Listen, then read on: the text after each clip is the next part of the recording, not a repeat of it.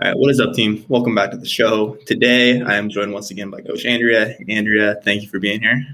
Hey, thanks for having me back on. Of course. So we have quite a few questions today, so I don't want to take too long before we get into these. But first and foremost, just tell us what's been going on with your training, what's been going on with your nutrition for the last month.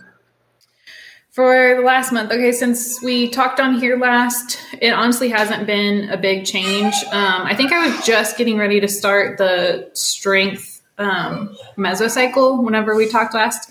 So I'm getting ready to finish that up. This is the last week of that, which I've really enjoyed because I like the strength work. And next week, I should start dieting finally for the photo shoot prep. So hopefully around the end of summer, I'm thinking it'll be finished up like September-ish.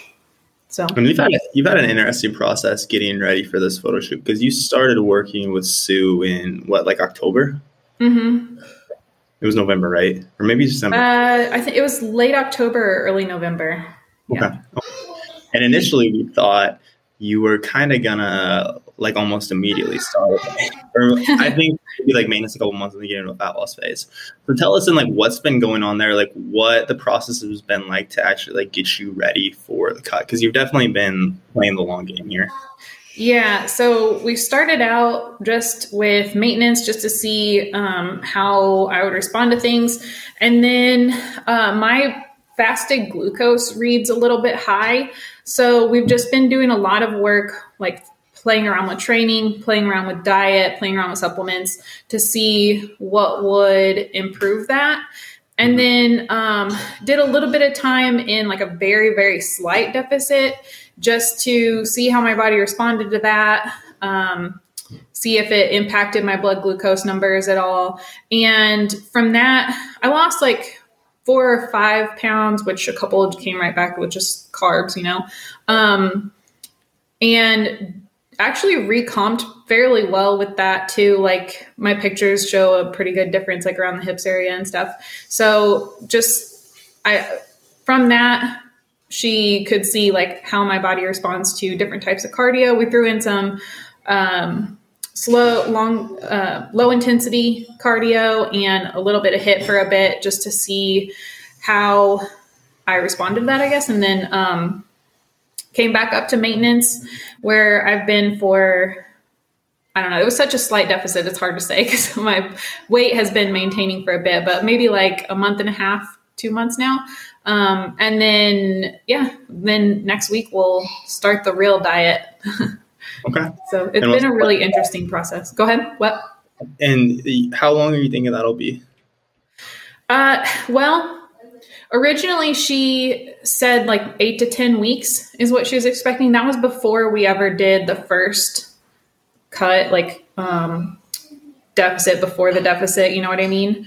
Mm-hmm. And so I honestly don't know if that has changed in her mind, how long she thinks this will take. Maybe she may have expected me to drop a little bit more during that time. And so I really don't know. At some point I said that, hey, that seems pretty short. I would think that it would take longer than that. She said, well, it's obviously we'll play it by ear a bit, but I also need to have a somewhat of a hard timeline just to be able to hire a photographer in time. So she said maybe up to 12 weeks. Okay. And I mean, would you consider yourself pretty lean right now? I'm fairly lean. I don't know. That's so subjective. It's hard for me to say. It's am I Instagram fitness person lean? No, but I think your definition of lean is pretty lean because I know when we were talking about this a couple of weeks ago and I was asking how lean you wanted to get, at the end of when we took you through the cut when you were coaching under me, it was shredded, I thought, at the end. And you're oh yeah, I want to get way leaner than that. So I think that your definition of super lean must be pretty lean. Cool. What do you feel from this process that you've gone through so far? And one of the things both of us do on our team is work with a lot of different coaches who we look up in the industry, who we want to learn from. So we can people that we know are doing things differently than us. So we can learn different perspectives, right? And we're not just always stuck in this one way of doing things. So for you, what do you feel your biggest applicable takeaways to the way you coach clients have been from this so far, if any? With the training, I think I've learned a lot on that end of it. They at Physique Development have learned quite a bit from N1, as well as working with other coaches themselves too. And matching up the training with the diet. So like keeping more of the metabolic type work to the times whenever you've got the carbs available, so that it's not putting too much stress on the body. That's one thing. And then also just, previously I've always done, for most people, like start out with the big prime movers, like the big lifts, and then go more toward isolation toward the end of the training session, and kind of a mix of reps within the session. And with them, I think we talked about this a little bit last time, like there's a strength mesocycle where every lift is like 4 to 6 reps. And then there's the metabolic type stuff where every lift, even starting out with the big compound lifts, are anywhere from 8 to 12 or 15. So just like having more distinct phases like that has been really interesting. I think with people that are mostly focused on hypertrophy, I'll take a lot of that away from working with Sue, and definitely implement quite a bit of that. So it's been interesting. Good. Yeah. That's definitely like, I know that's something I've been digging into a lot more as well. Even last time we talked, I was basically saying like, hey, I think you're doing that wrong. And then it came out like, oh, actually you were doing that perfectly. I was off on that. So like that, like incomplete rest method, for example. Cool. Yeah, it's been very interesting to watch your process. I know even and that's exactly like why I was like, hey, like, I want you to work with someone who's doing things a lot different, right? So yeah. It's cool to see that. And I'm stoked to see. I'm stoked to see like what your photo shoot, like what the results are, because it also sounds like you built a decent amount of muscle. What do you say?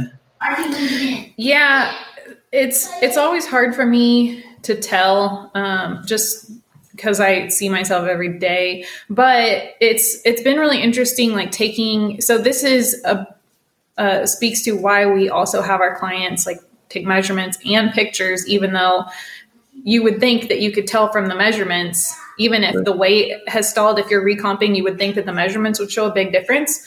Well, my measurements with my waist and hips haven't changed really. They're pretty much the exact same as when I started, but my pictures look completely different. So I definitely, just from that, I know that I've built some muscle because things have shifted. Okay. So more, what do you say, like more lower body gains than upper? No, I can tell a difference in my shoulders. And I have, one of the biggest changes in my training has been focusing on a lot of different pulling movements. Like I've learned a lot about the form within the pulling movements from her. So I think that just like from the feel of the movements and things like that, and the way that I've added strength on a lot of the pulling movements, I know that I've put some on my back as well. Good. Okay, cool. I'd say that's very similar. I would say like the last 1 to 2 years, I've learned so much about like for bodybuilding or hypertrophy style of training, like how much I could improve the way I was doing my pulling movements and quad focus movements and hinge movements. Most of my training actually, like, but I think like pulling movements are one that most people butcher. Like, so for you, talk us through that and like what's the difference there? Like, what are you doing differently? Well, I've always done more so like a strength focus or like performance focus training. So focusing only on hypertrophy has been new for me. And if I was asked to do a lat pull down before or a barbell row, it'd be just like grip and rip, like just get the weight from point A to point B. And with focusing on like the intention of the movement and what muscles I'm using, it's like, okay, for a lat movement, you're going to use a neutral grip and actually keep your hands in a little bit more narrow. and think about where your elbow is pulling toward. Whereas, and not cross the midline. Like that's not something that I ever thought about before. And then the lat pull down that most people you'll see do in the gym is actually not a great lat movement. It's more so an upper back movement. Like your hands are pronated, they're a little bit wider, and you're pulling your elbows back, like flared out and back behind you. And that's going to work more of your upper back and your rhomboids. So having a really like set intention on each of those movements has been really cool just to learn about and like be able to feel and connect to what I'm supposed to be working in those. Absolutely. That's I like you said, I think, and most people, I think on a pulling movement, like, okay, this is a lat pull down. This is going to train my lats, grip and rip, right? Like you're not thinking about like, what's my range of motion like each rep? Like what's my whole path like? And I think you can get to a point where we're overthinking it a little bit too much, where it's like, I really need to like try to think and feel this muscle. But I've had like a very similar journey, I guess we could say, in the last couple of years. Cool. Let's dig into then the questions. Okay, so first one we have new nutrition coach software recommendations. What you got for us? Software. Well, we use Google Sheets, and I think it's pretty awesome. Wait, is this for training or is this for like diet tracking? Nutrition. Yeah. I really like Google Sheets. I really would recommend that over any of the like paid software just because it's so easy for everybody to use. Like our end and the client's end is easy because it's Google and it's free. They can set it up really easy. They can put the app on their phone and it's just really simple. And if you know how to use the spreadsheet, you can customize it in a million different ways to set it up for what you need. Whereas if you're using a paid software, you're working within the parameters set by whoever made that software. So I really have liked using Google Sheets. No, exactly. And I agree. Like I've trying to push our coaching service along. I feel like I've experimented with so many different softwares and whatnot. And it always comes back to, especially like for training programming, we use TrueCoach. I like TrueCoach a lot. I do wish there were some things that were a little bit more customizable. Like we could put like you could like rank the pump you got, for example, on a scale of 1 to 3, and just like a little drop down instead of like I have clients like leave a note about that, but it is a little bit more time consuming. But like same thing with Google Sheets, again, like you said, it's so customizable. And I think that like you were talking about someone hitting you up about like using Avatar to basically like do automated nutrition coaching for you and like still say, which of course we're not going to do, but it's like a nutrition coaching software. So I think they make adjustments and whatnot. Like so I would be this is maybe pushing it, but I would maybe be a little bit wary of somebody who's using some sort of software just because that, like with the Avatar, for example, like that's doing the coaching and you're not getting customized coaching that is, I don't know. Like the coach in that situation, the coach is not really doing much. They're just there for accountability, which is, so. No, I agree. And I mean, it speaks to why we like Google Sheets, right? Because the beauty of Google Sheets is we can talk through like, okay, so you're super stressed this week. And we think that, and it's like, and then this is impacting your sleep, which is in turn impacting your progress, your recovery. So we're going to hold you accountable to every night this week. You're going to meditate for 10 minutes before you go to bed. Whatever we determine what the client thing is going to be. Okay, now we're going to hold you accountable to this. We're going to add a little column to your tracker and stuff. And that's like, it's simple, but that's like the crux of like every nutrition coaching software. Like why we just use Google Sheets. One, our sheet looks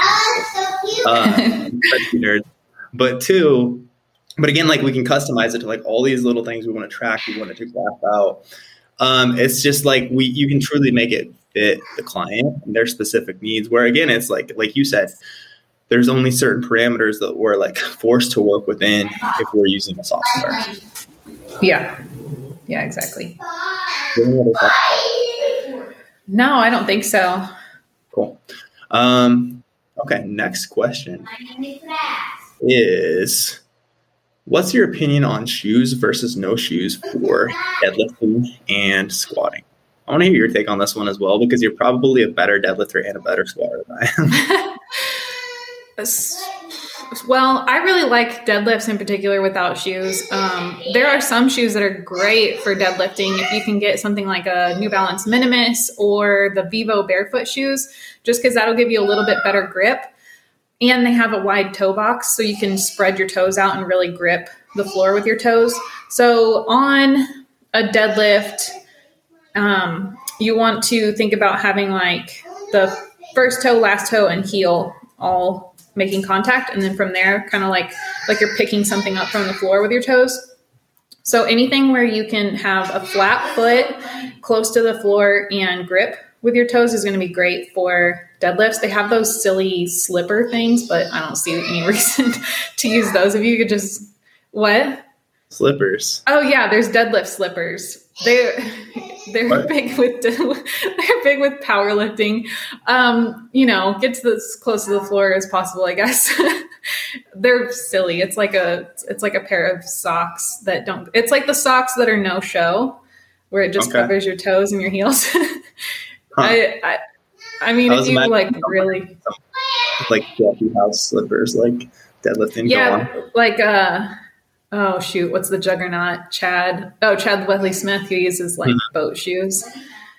Anyway, it's all about like flat foot close to the floor. And if you can have something that's like the Vivo barefoots that are grippy, that's nice. Because especially if you're sumo deadlifting, you can slip if you have a really, really wide stance and you're thinking about spreading the floor.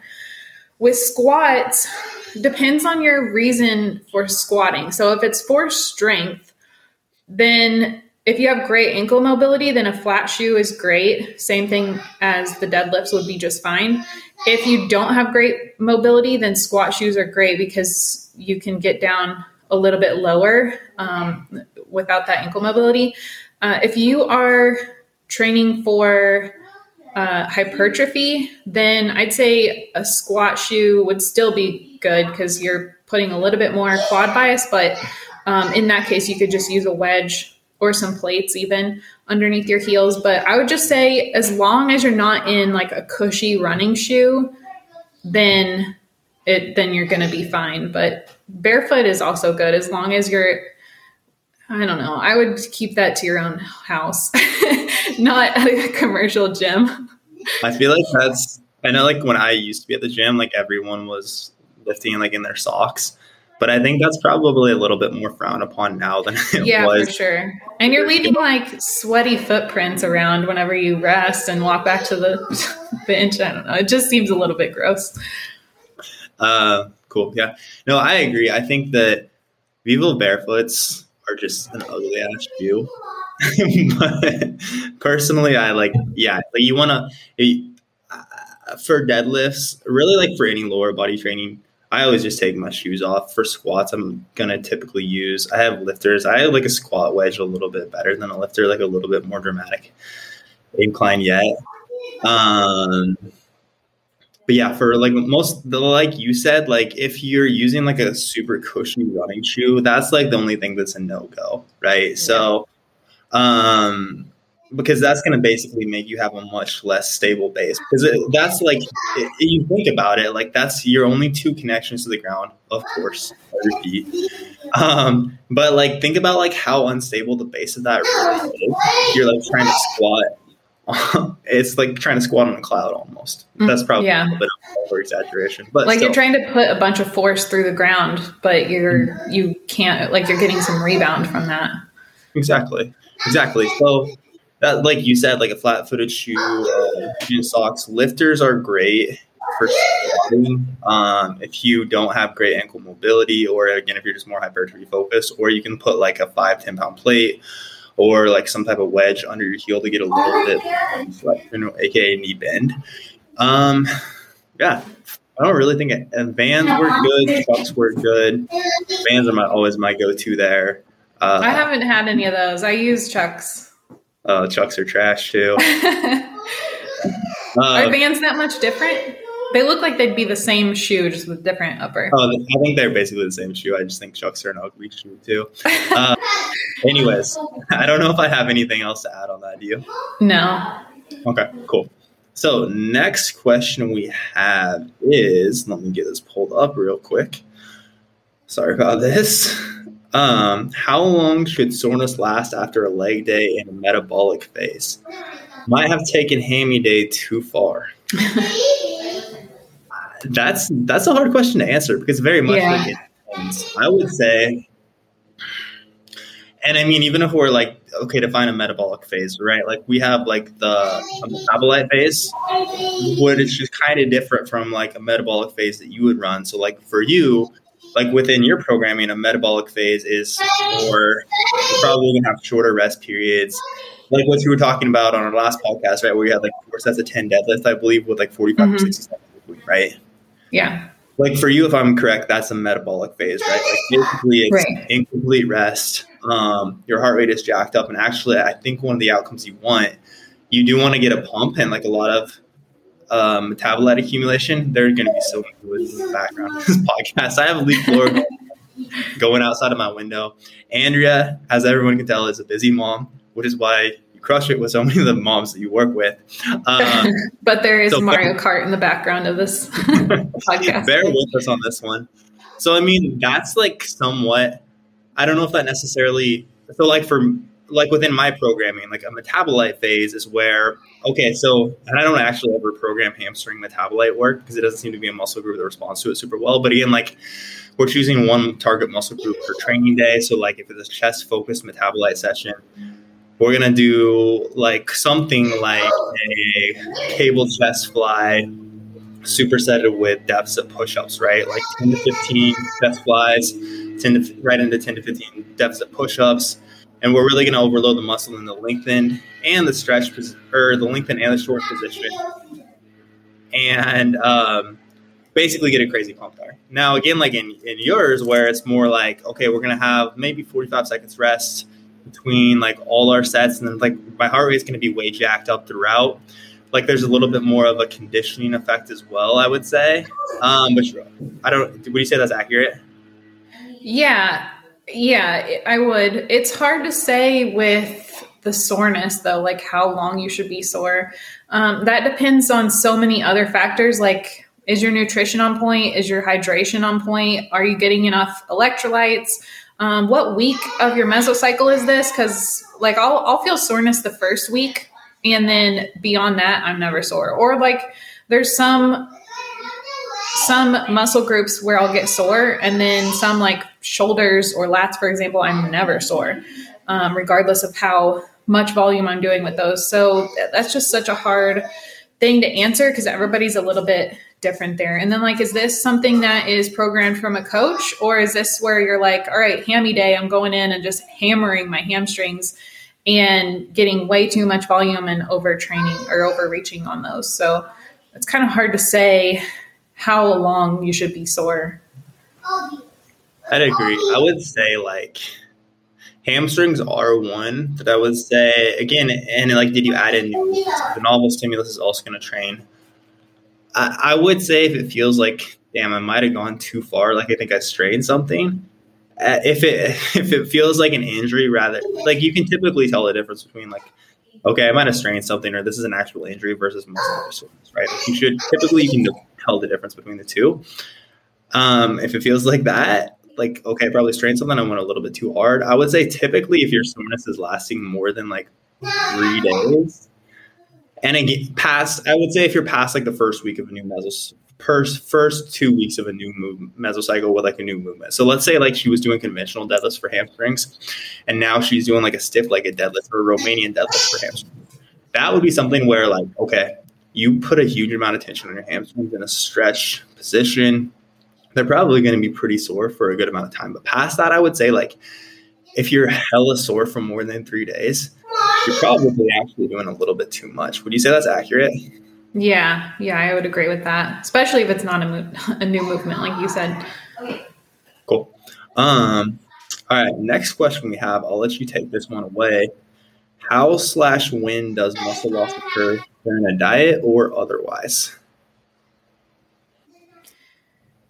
How or when does muscle loss occur during a diet?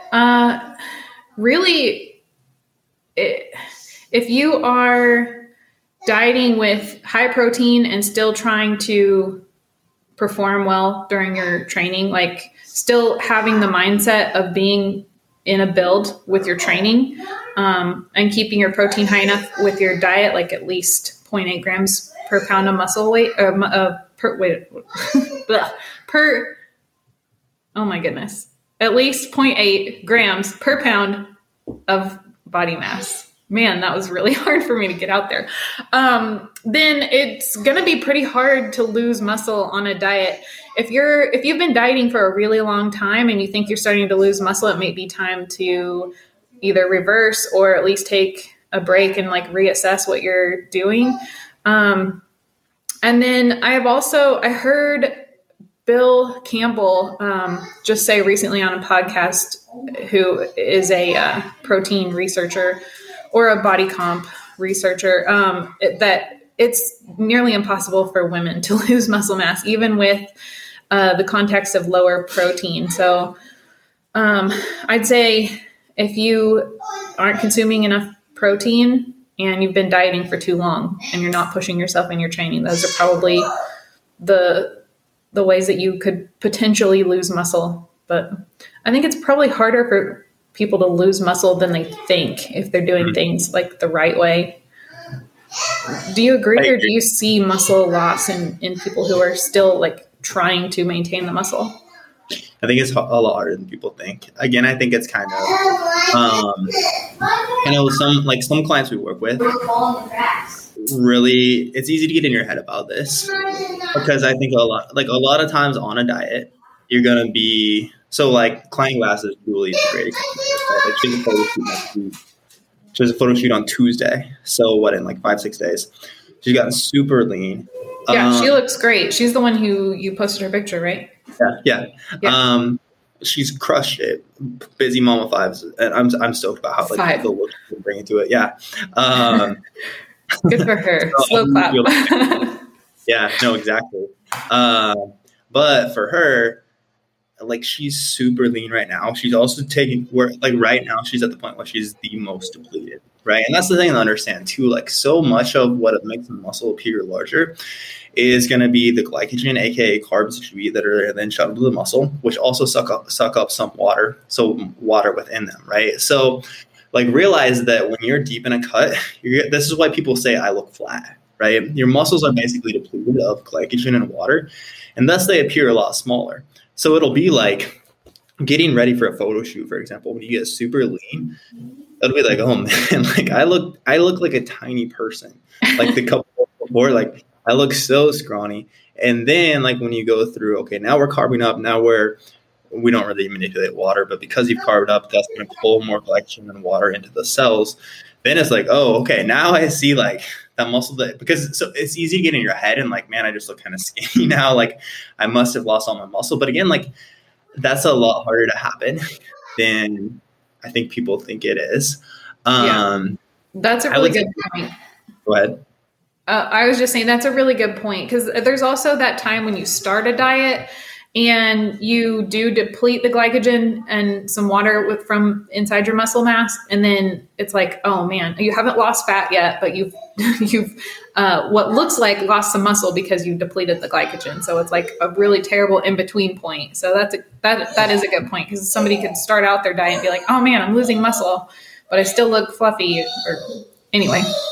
No, exactly. And this is a conversation I was just having with Steve, my coach, as well. Like, I was looking at, okay, when I was so I just hit 210, right? So last time I was 210, like on the way up when I was building versus 210 now, how do I look, right? And then even comparing the two, it's like, okay, well, right now I'm very depleted. Then I was like carved up, I was full. So in the reality, like as soon as I eat more carbs, I'm probably going to, again, like once I pull back up, I'll know I'll be like 3 to 5 pounds heavier, right? So it's not really like accurate for me to compare like 210 on the way up when I was like when the muscles were way more full versus now. So, and it kind of got off on a different tangent here, but point of all of this is it's a lot harder. Like unless you get rid of the stimulus, so unless your body senses that this muscle is no longer needed. So like one mistake people make is going to be like, I was before this fat loss phase, I was like lifting heavy weights, focusing on progressive overload. But now I'm just going to like completely get rid of that and focus on burning as many calories as I can and basically like just do cardio, right? If we did that, again, your body, muscle is a calorically expensive tissue. So your body is going to sense like, okay, I'm no longer being hit with this constant stress of lifting these weights, which sends your body the signal that the muscle is needed, right, to be able to continue to like adapt to this challenge. So that's when it's like, okay, if we're not sending the signal anymore, yeah, you'll probably lose. Or again, if you're under eating protein. But as long as you're not like doing anything like that, again, I think it's a lot less common than people think. Yeah. Just a lot of times, A, you'll look pretty flat. Or B, a lot of times people also don't have as much muscle as they think, like at the end of the day, right? Yeah. Like I know I've been there like, okay, I gained 20 pounds in the last 3 months. That was for sure like 90% muscle, right? Like, okay, maybe it was like 3 pounds, so 3 pounds of muscle. But do you have anything else to add to that? Well, even so, if we're thinking about in the context of not dieting, it only takes like a third of the volume to maintain muscle. So if you're not dieting, you're probably in no danger of that. And even there's been a study on like how long you can go without training to actually lose the contractile tissue. Like, yeah, you're going to lose the glycogen and maybe some of that technically lean body mass, because the water within the muscle is part of lean body mass. But to actually lose contractile tissue, it takes a while to lose it. So yeah, you would have to be combining like a pretty good calorie deficit along with low protein, along with no stimulus to the muscle to lose that contractile tissue. I agree. And that's like, I think it's kind of, and even then, like if you did lose a bit of muscle, as soon as the diet ends, like we can get that back very, very quickly as well. Yeah. I would really say like if you're doing things in a smart manner, you're still working hard in your training. It's not a major concern for most people. And this is kind of where the nuance between like, let's say you're a bodybuilder getting ready for a bodybuilding stage, right? And when we're getting so damn lean that it's like, when we're getting to like 6-7% body fat, then it's a little bit more likely to happen.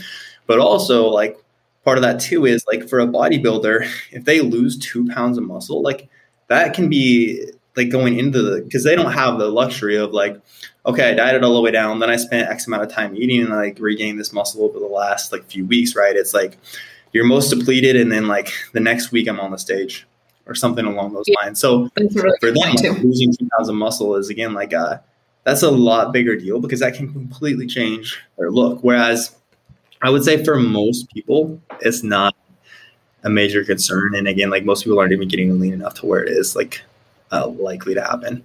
Yeah. Which is exactly why whenever somebody starts out with us, like super overweight versus somebody who starts out already relatively lean, the person who's very overweight can start out with a huge deficit and be in no risk of muscle loss. So yeah, that's a really good point too.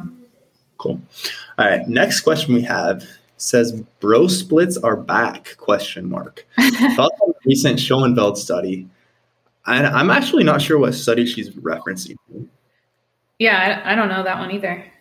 Okay, so like I tried to dig around and I don't know if I'm just out of the loop with this one, but like what I could find is basically a study from like 4 or 5 years ago, Brad Schoenfeld basically saying if volume is equated across the week, frequency doesn't matter too much, which I would say is probably pretty accurate.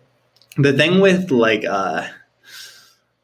the thing is like we know, and all the research that I've seen, it's interesting too because Brad Schoenfeld is like when people talk about like twice per week frequency, it's also a Schoenfeld study that people talk about like not doing bro splits for. So again, I'm not quite sure what she's referencing here, but basically like we know there. So have you read James Krieger's like I didn't catch the last part of that. James Krieger's what?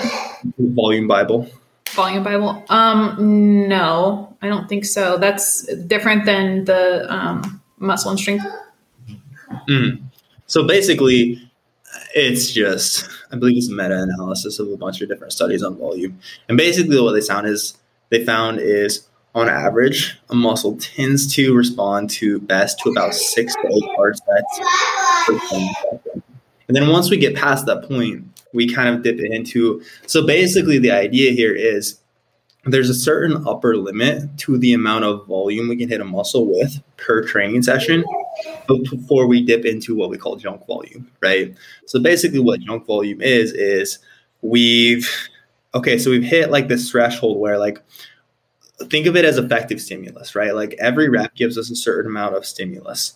Now, for some reason, I always use, like when I explain this to clients, I always use this idea of like poison. But like, okay, so over time, people like slowly build up their immunity to poison by like, if you like take a dose, I don't know if this is actually a real thing, but I saw it in a movie. The Princess Bride. Yes. The only reason I like recognize that reference is you were talking to Chaz about your dog being named Inigo. Yeah, it's actually from. Have you seen the movie? Yeah.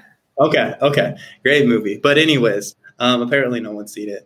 But okay, so like there, like the Dread Pirate Roberts has been building up his tolerance for this poison for years and years and years by consecutively taking like a little bit larger doses, right? But like volumes in a way somewhat similar.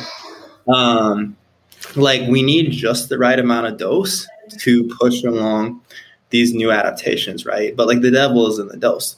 Past a certain point, now we're not just going to die from like doing too much training volume, but past a certain point, like, so let's say it is 6 sets or 8 sets, like for chest. Okay, let's say I did 8 sets.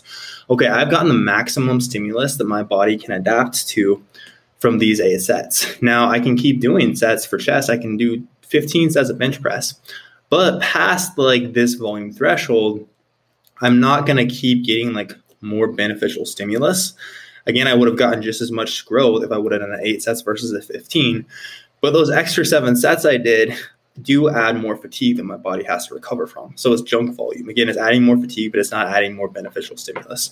Now, the thing there is like that does vary from individual to individual.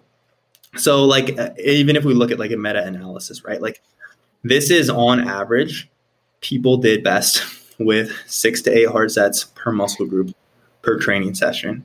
Now again, like it's not, so it's like some people could probably handle 12, 13, 14, and some people are probably closer to that, like 5 to 6. It does depend. And again, that's why like individualization is important. That's why not all of our clients follow the exact same training split. So I would say,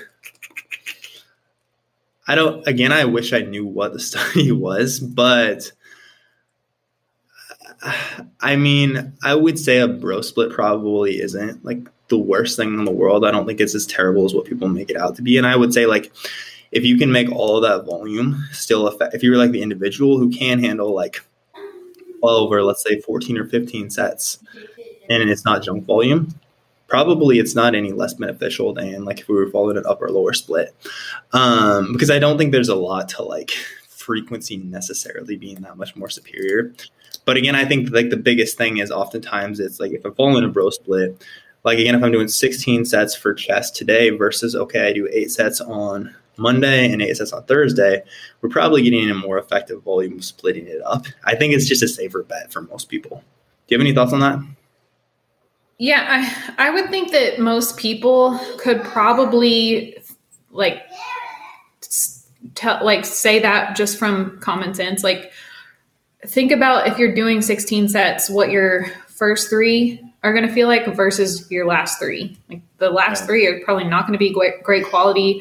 Your other supporting muscles are going to be taking over much more. You're not going to get, like you said, an effective stimulus to the targeted muscle. And if you can recover for a couple of days in between and then do those other sets that you would have done on the first day on a separate day when you're more recovered, it just makes more sense.